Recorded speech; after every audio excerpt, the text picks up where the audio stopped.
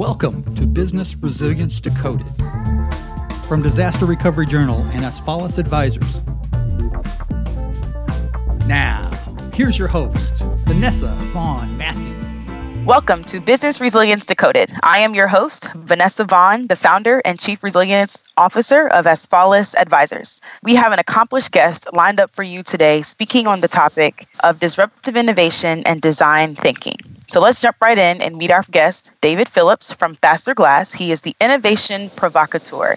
David, thank you so much for joining us. Thank you, Vanessa. I'm happy to be here. Can you tell our listeners more about you, as well as what does Innovation Provocateur mean? Sure. Well, I'll start with the second question. So Innovation Provocateur, one of the great things about running your own gig is that you can call yourself whatever you want. I chose the term provocateur because that's part of what we do, is sort of instigate people's thinking. But sometimes I tell people that provocateur is French for knucklehead. And for those that know me, they understand why that's so appropriate.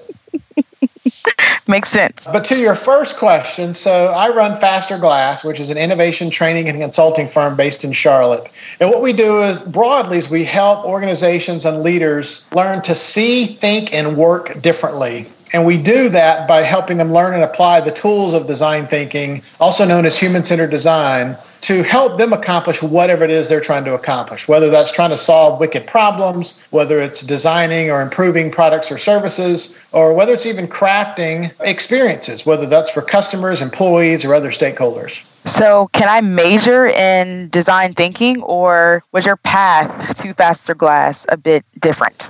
So my path was quite a bit different. I did not even discover this discipline existed till about 15 years ago. My path is my background's in education. I was a high school teacher and a basketball coach in Louisiana for 5 years. That was my first real career. From there, I moved to Charlotte and bounced across multiple organizations, multiple roles. First, I was at Arthur Andersen, the accounting firm, in a liaison role between IT and the audit practice, which gave me an unbelievable education in lots of realms of business. From there to another accounting firm for a couple of years, and then 6 years at Bank of America, which is where I discovered design thinking, kind of stumbled across it. Wow. So what does Faster Glass mean? So that's actually a photography term. So I started the firm in 2010 after 6 years at B of A, and I was trying to figure out what I was going to call this. I had been an internal innovation consultant there, and now I'm going to be an external consultant, but I didn't want to use my name. I didn't want to be the Phillips company. That just didn't work for me. It's fine for other folks. It didn't work for me. So as I was thinking about what do we do and how do I describe it, sometimes I describe what we do is we help people frame their challenges and opportunities differently. Kind of like a director or like a photographer does. And just a few months before, I'd come across this term in the world of photography called fast glass, that professional photographers call their really high-end lenses fast glass. The quality of the glass impacts the quality of the resulting image. And fast glass means you can take pictures even in low light at high shutter speeds and get good quality images. So as I thought about that, we actually help organizations frame their challenges and opportunities differently. That term just sort of popped back into my head. And so I decided to call us Faster Glass until I could come up with a better name. And well, that was 9 years ago, so I think we're stuck with it. So that's what I love about business owners, is just the level of creativity that comes out of that. So what is design thinking? So it can be and is often defined and described in lots of different ways. We define it as it's a human-centered approach to innovation that embraces empathy and prototyping and failing fast in order to succeed sooner. It borrows greatly from the fields of design, so whether that's graphic designers, industrial designers, experience designers, but it also encompasses tools and techniques from other fields, such as creative problem solving. Even behavioral economics has a role in it. And is disruptive innovation, does it go along that same definition, or is it something different? So that's yet another term that can be defined different ways. What we find with disruptive innovation is that you can apply the principles and practices of design thinking if your goal is either to be the disruptor or to look at how you might be disrupted and work on those things in advance before someone else disrupts you. So the first thing that comes to mind for me is Netflix versus Blockbuster. Absolutely. I mean, that's a classic case study for lots of reasons. In that Blockbuster was, I mean, they were the big dog, right? They had, I think, 60% plus market share. And oftentimes we'll ask people, how many of you in workshop settings, how many of you used to have a Blockbuster card? Lots of hands go up. How many of you still have a Blockbuster card? Almost no hands go up. We ask, well, what happened? Did Blockbuster all of a sudden get terrible at renting videos in stores? And we all know the answer is no. They simply got disrupted. In fact, in the world of business model innovation, it's actually a verb now. They got Netflixed. Netflix said, you know what? If what people really want is entertainment in their homes, we think there's a better way to get it to them without onerous late fees. And they just went from there. And then one of the other parts of that story that I find interesting is that Netflix realized that even though they were the disruptor at the time, they were just as ripe for disruption by someone else if they weren't careful, if they got too comfortable with the status quo. So even in the early 2000s, before the technology was viable, Netflix was already exploring streaming technology because they could see the future was this notion of DVDs by mail had a limited shelf life. And so they wanted to always be on the front end of what might come next. And so far, they've done a pretty good job of doing that. Which ties in because many of our listeners have a background in risk or crisis management or information security, and just really go to show the importance of making sure that companies are looking ahead and they're clear about what are those things that can put me out of business, which could also be the lack of innovation. So that's a perfect example. So where did design thinking come from? To my knowledge, it has lots of points of origin. So as I mentioned earlier, the term design thinking comes from, this is how designers from all different disciplines within design have been taught to think and see and work for decades now. It also incorporates elements of creative problem solving, which started in, I think, either the late 50s or early 60s. But more recently, again, to my understanding, sort of the focal point or the genesis point of a lot of what is going on today around design thinking really comes from Palo Alto. So from a product design firm called IDEO, which was founded by David Kelly, but Kelly also co-founded the Stanford D School or Design School. And between those two entities, they have done an amazing job of both advancing the principles and practices of design thinking, as well as sharing what they've learned and the tools they've developed quite widely and rather generously. From your perspective, how does this tie in to the professionals who are involved in business continuity, risk, and crisis management?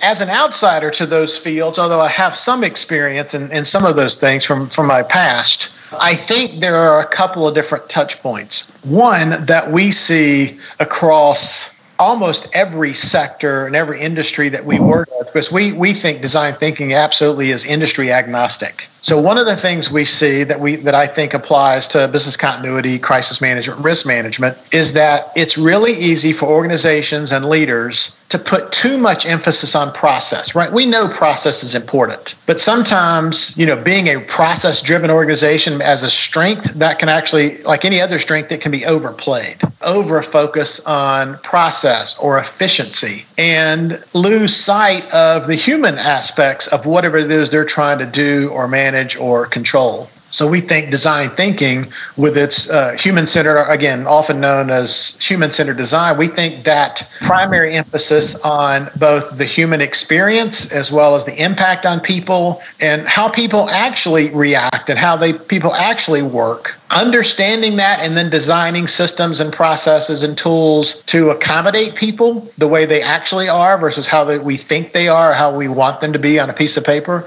we think that has a huge impact and where design thinking can play a role within these three fields. It sounds like an opportunity for sustainable buy-in. Would you say that that's fair? I would say that is more than fair.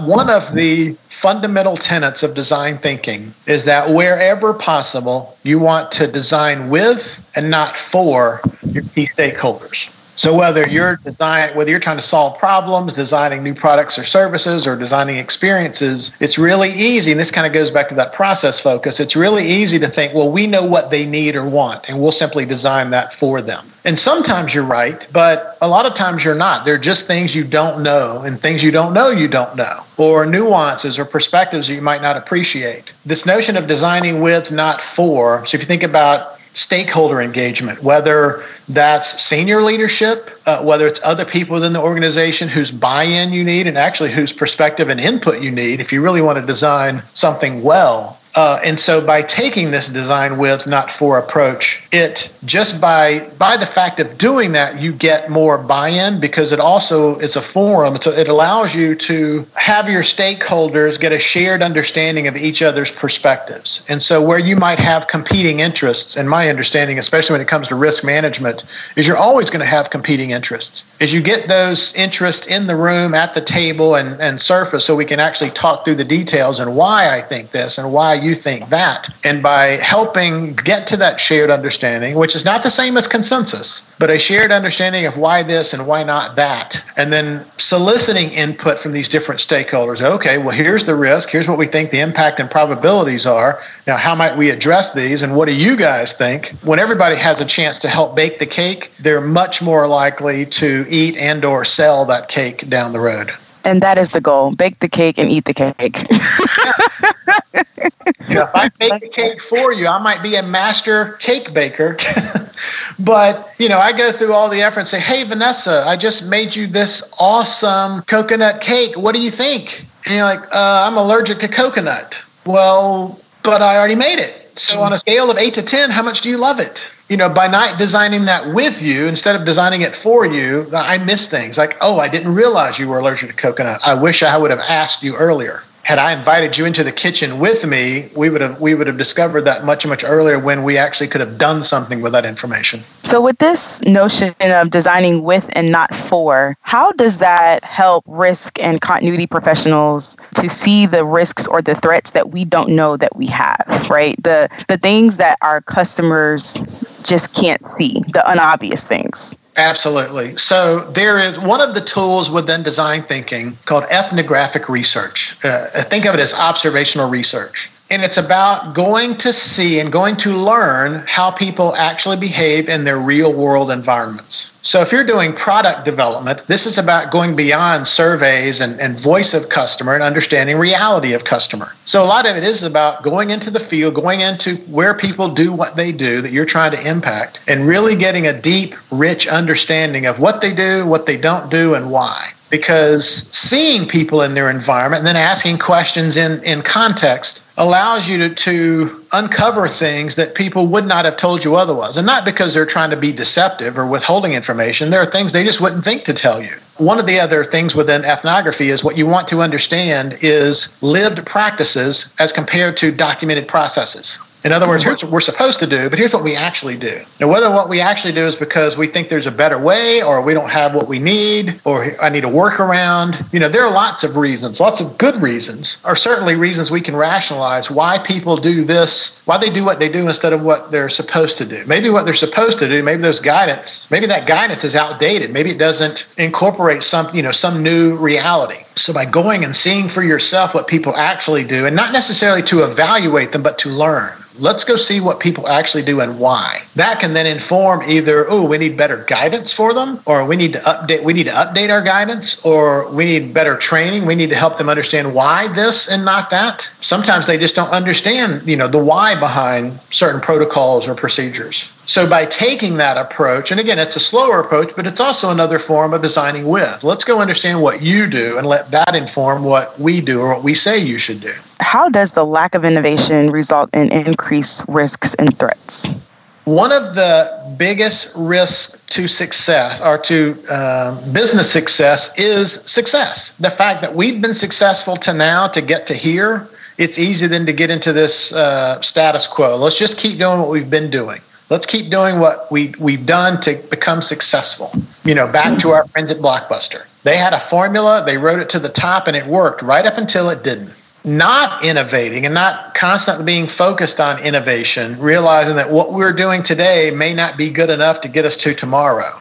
That itself can be a risk, right? It's this risk of status quo. I have a friend who has a great phrase is, the difference between a rut and a grave? Dimensions. And so it's easy for that rut, we're just put it on autopilot and away we go, that you don't realize that can become your grave. There's a quote from Roger Milliken, who was the founder of Milliken Industries, which is a textile company in Spartanburg, South Carolina, that has reinvented themselves multiple times over the decades. But Milliken has a quote that I think absolutely fits here and within this context of risk management, crisis management, business continuity. But he said that operational excellence secures your present, innovation excellence secures your future.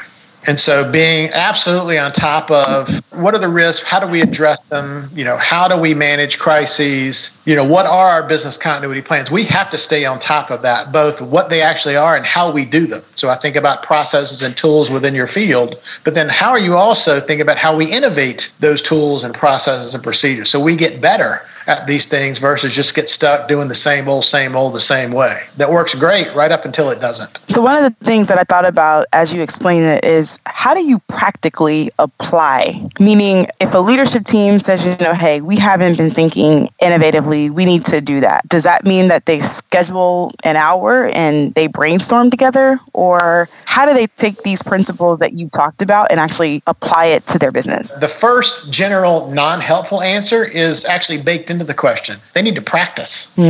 Practice is what makes progress. A lot of times, because we are a training and consulting firm, we do a lot of training. And again, my background's in education. But we typically end our training sessions with this, is that I hope you learned something today, but it actually doesn't matter if you learned anything today. And usually it gets some kind of strange looks like, wait a minute, didn't we pay you to be here? Aren't we supposed to learn stuff? Like, yeah, but it doesn't matter if you learned anything, because what we know is that knowledge doesn't change behavior. What changes behavior? Practice. And that can take lots of different forms. So this notion of, I think the first thing is simply identifying that we can get better at being innovative in whatever realm or dimension you want to be. And the second thing is, okay, well, how do we do that? So there, again, with the design thinking, there's some very specific tools and techniques and principles and practice that I believe anyone can learn. One of the ways we describe design thinking is that for the most part, it's common sense that's just not common practice. And part of our mission is to help organizations and leaders make it more common practice. But it's identifying, all right, we can get better at this. What specific areas do we want to get better at? And then carving out time and space to actually do that, to practice those things. So they become baked into the DNA. They become baked into this is how we do things around here. I love it. My key takeaway today is knowledge doesn't change behavior. Practice does. That really ties into what we do in the risk world, because we always utilize trainings and exercises to help them to progress, right? But also to understand what are the gaps and then what are the things that we need to go back and reevaluate. Absolutely. So, David, where can our listeners find you? Well, I'm in my office right now. In the digital world, we are at fasterglass.com. You can also find me on LinkedIn as David Phillips, and then we are on Facebook at Faster Glass and on Twitter at Faster Glass. And if I'm not mistaken, if you're in the Charlotte community, don't you do something on Fridays? We host a monthly breakfast series on the second Friday of every month called Forward Faster by Design, where each month we dig into a specific topic related to innovation and design and how design thinking can fuel innovation, whether that's in the for-profit, nonprofit, government, academic sectors. Basically anywhere where humans are involved, we think design thinking can play a role. Well, there you have it. Thanks for tuning in to Business Resilience Decoded with the Disaster Recovery Journal and Asfalis Advisors. Subscribe, share, and download, and look out for future episodes. Business Resilience Decoded is produced and edited by John Seals. For more information, visit drj.com/decoded and asfalisadvisors.com/decoded. Write to us on Twitter at drdecoded.